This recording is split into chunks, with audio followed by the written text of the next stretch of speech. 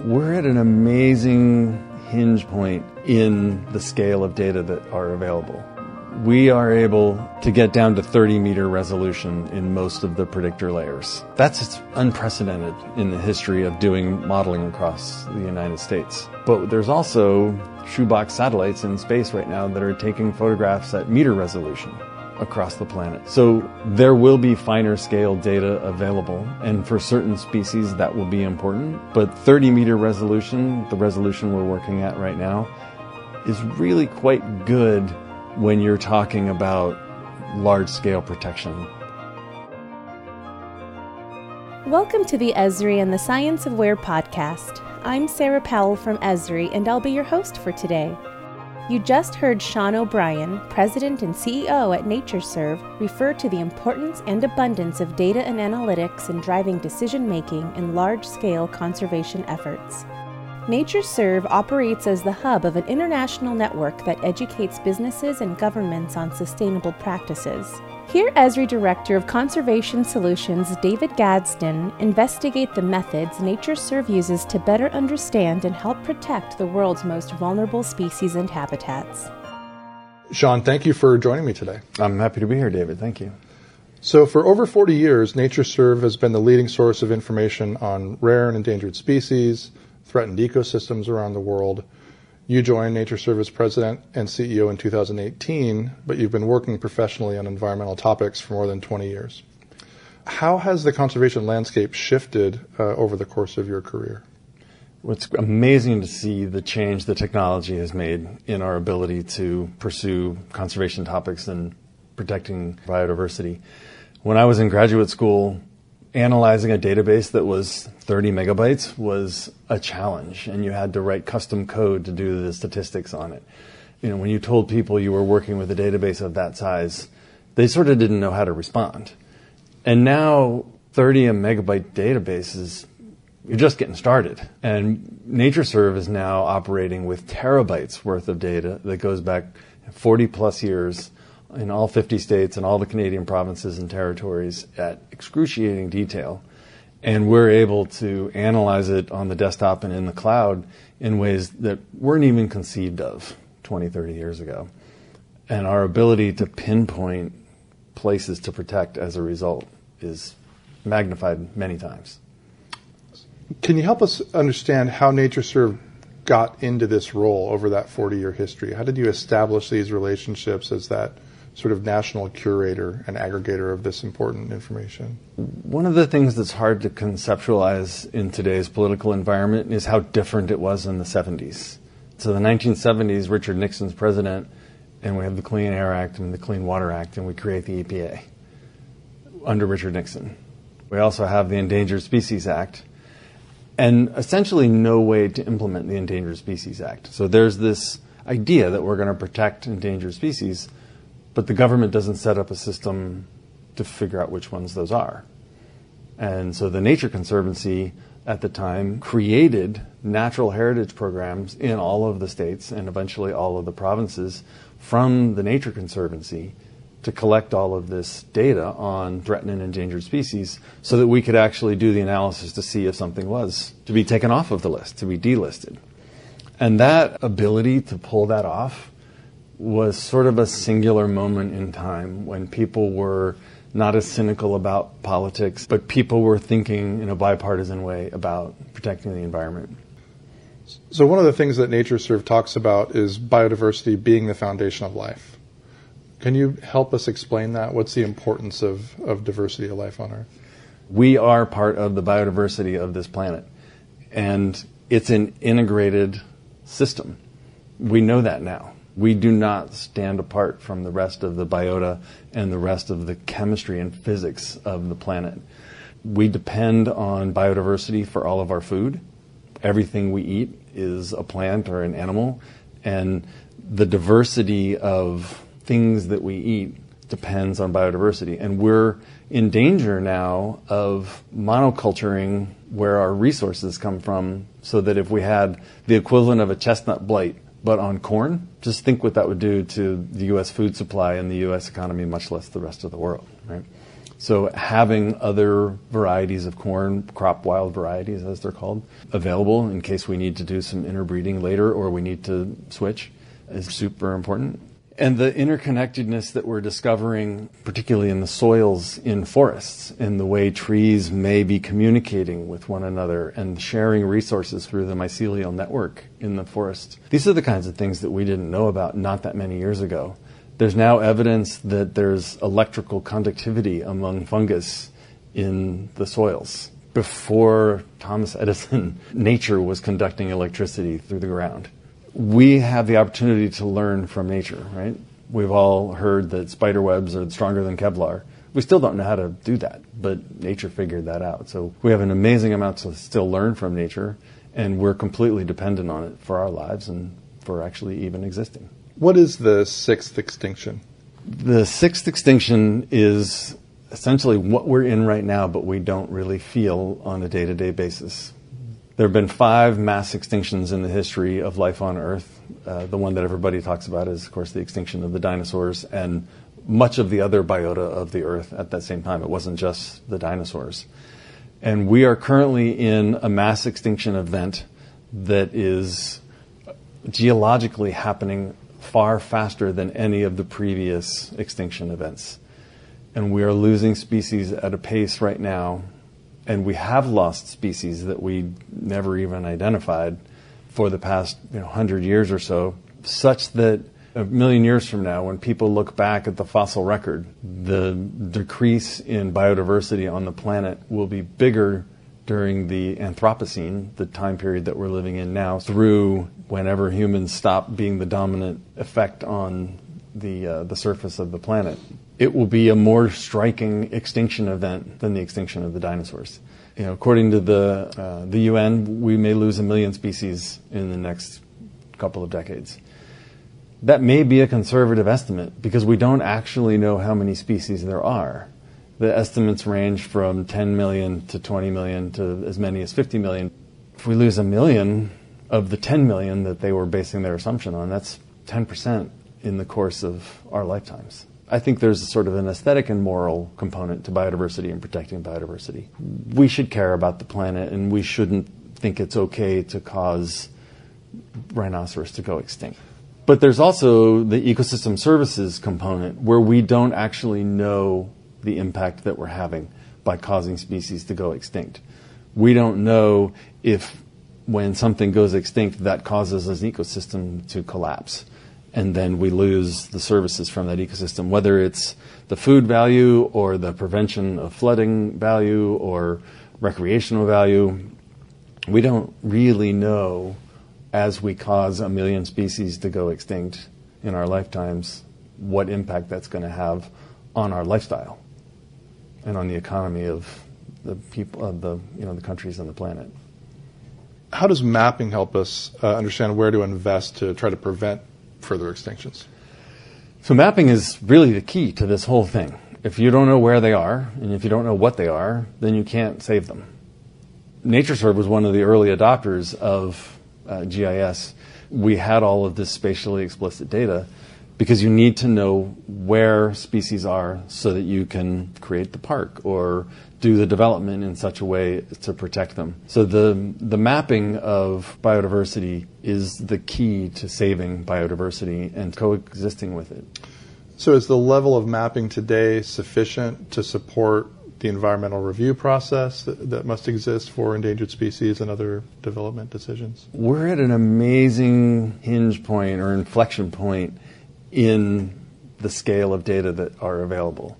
We are able, in this recent project that we did on mapping biodiversity importance in the United States, to get down to 30-meter resolution in most of the predictor layers. That's unprecedented in the history of doing modeling across the United States. But there's also shoebox satellites in space right now that are taking photographs at meter resolution across the planet. So there will be finer scale data available, and for certain species that will be important. But 30-meter resolution, the resolution we're working at right now, is really quite good when you're talking about large-scale protection, putting conservation easements on pieces of land or putting out parks. Can you give us an example or help us understand how location analytics, location intelligence are helping you communicate with decision makers? So we use this location intelligence to help make better decisions. And when we combine all of that together, we think of conservation intelligence and taking all of the different sources of data in a spatially explicit way to make the best decisions for conservation. And really the easiest way to do that is with a map. With the modeling work that we're doing, we're able to eliminate entire pieces of geography from the possible habitat for a species. And so if someone's wanting to cite something in an area, we can say with great certainty, even without putting boots on the ground, that certain species aren't going to be there. And that saves a ton of money, it saves a ton of time. It's a much more efficient process. NatureServe actively wants to work with organizations, companies that are building things to help them protect the biodiversity in the places where they're working. Because we're going to build highways, and we're going to build pipelines, and we're going to build airports no matter what. So let's put them in the right place. And NatureServe wants to help people figure out where the right place is with the least amount of expense to them. And so having these models at this scale really allows us to do that in a very effective way. We've done some looking at the Carner's blue butterfly in New York State in particular, and the county level range maps for it suggest that anybody who's putting pesticides on orchards in these counties is going to have to look out to not affect this butterfly. But when you model the distribution of where that butterfly is, it can only exist in about 10% of the county. So the orchards in the other 90% of the county don't have that concern. We've just reduced conflict, and all of a sudden people who might be concerned about their property rights or their ability to do what they want on their land has been alleviated for 90% of the people. Is it fair to say that these species-specific models are training an artificial intelligence-powered spatial model to continually improve the intelligence of this map that you're building? Absolutely. The ability to create the model and then ground truth the model and then add new predictors into the model will continuously make it better. And through machine learning, each model should help the next model be better. And one of the things that's so exciting is we have all of this data collected by scientists that we have plugged in to create these models. One of the ways we're ground truthing them is with citizen science. So people are out there with their phones using things like eBird and iNaturalist and other, as we like to call people, sensors of biodiversity, are out there collecting data. And so we can engage the public in saying, okay, here's a map of where we think this species exists. We know for a fact that it's in these parts, but here's other places where we think it might exist, but we haven't yet seen it there. And we could ask the public to go out and see if they find that species in those locations, which is really exciting. You have to be careful with very, very endangered species when you do that. But there's a lot of species that you could send out people to look for them. And that's a great way to engage people in citizen science and schools looking for things that they might otherwise never be able to see, but also then training the model. Because we can then go and say, actually, the model had a false positive, or the model was right and the scientists didn't know it. One of the things that's most impressive to me about the NatureServe network is the degree of trust across this partnership. How do you maintain that trust and strengthen that collaboration with your partners? We've been working together as a network for 40 years. And of course, there have been little bumps along the way with specific programs. But overall, the network trusts NatureServe to respect their data and the restrictions and requirements they have associated with their data. And we trust them to give us the right data and accurate data. It really comes back to communication, and that has just gotten easier over time. When you think about the challenges our planet is facing and the data you're providing to help advise on better decision making, what are the specific actions that you hope will come out of that effort? What we are trying to do is to help protect species from going extinct by protecting locations. So we are trying to influence land use decision makers in making good decisions about whether it's protecting land or using land. All of our data and all of the analyses that we are doing are to educate land use decision makers. Of course, there's other issues energy use and climate change and fossil fuels and things that are a little bit different from that. But if you're talking about protecting biodiversity, a lot of this has to come back to land use, even with, say, climate change. So a species exists here now. We can model where the climate is going to be okay for that species in the future. And so we can make decisions today about places we might want to protect so that we can protect that species in the future. One of our scientists has done an analysis of redwoods and where they exist now and where they will likely exist in the future because of climate change. And that's a roadmap for what to do in terms of protecting land to protect redwoods. How do you defend your scientific approach to avoid a perception that this NGO has all of the answers? How do you make it inclusive and defensible? NatureServe works very hard to be as transparent as we can, and we publish our methods. We recently published a paper in Bioscience which outlines a rubric for species distribution modeling or habitat suitability modeling. And we're measuring the models that we created for the map of biodiversity importance against this peer-reviewed, published article about how to assess habitat suitability models. So everyone will be able to know the method that we followed, and people can use that rubric to assess other models. Our audience includes many leaders in the private sector. What can businesses do, and what actions would you suggest businesses take to better preserve biodiversity? The most important thing that businesses can do to protect biodiversity is to actually reach out to organizations like NatureServe early in their planning process for projects that they're going to do to see if there's a biodiversity concern. Many things are easily solved with a quick screen against the data to see if there's an issue. We work very closely with a number of industries that you would be surprised that environmental groups work with, the pesticide industry, the energy sector, because they have recognized that they can be more efficient and more effective by engaging us early and often. As you mentioned, discussions around environmental protection and biodiversity have become very polarized. How do you think that we might work past that as a society?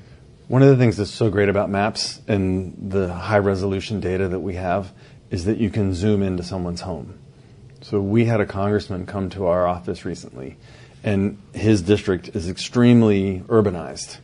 But we were able to identify endangered species that live in his district.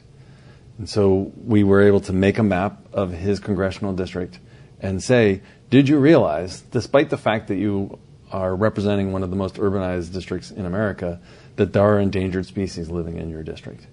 Right? So when you can personalize by going down to the scale where people can see like their house and the fact that there might be endangered species living near them, you can have a huge impact, right? That personal touch is the key to action. It goes back to the think globally, act locally. Well, if you think locally, as Jane Goodall said, then you can act globally. Sean, thank you for joining us today.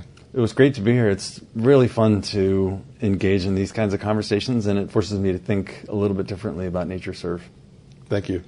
Thank you for listening to the Esri and the Science of Where podcast, and thanks to Sean O'Brien for explaining how NatureServe helps corporations and governments make informed decisions about managing our natural resources.